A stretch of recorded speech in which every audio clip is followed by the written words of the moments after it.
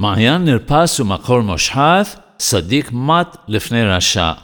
A righteous man who falls in front of the wicked is like a muddy well and a polluted fountain. At first, this proverb sounds like a grave censure to a righteous man who might stumble before a wicked person who is mightier than he is.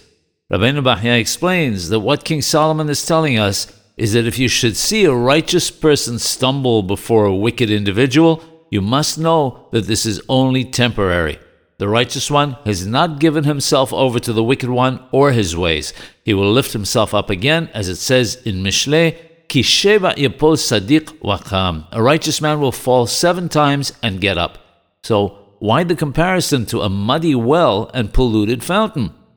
If there is a well of water which originates from a spring and someone steps into it and muddies it, before long the water will rid itself of the mud and become clear.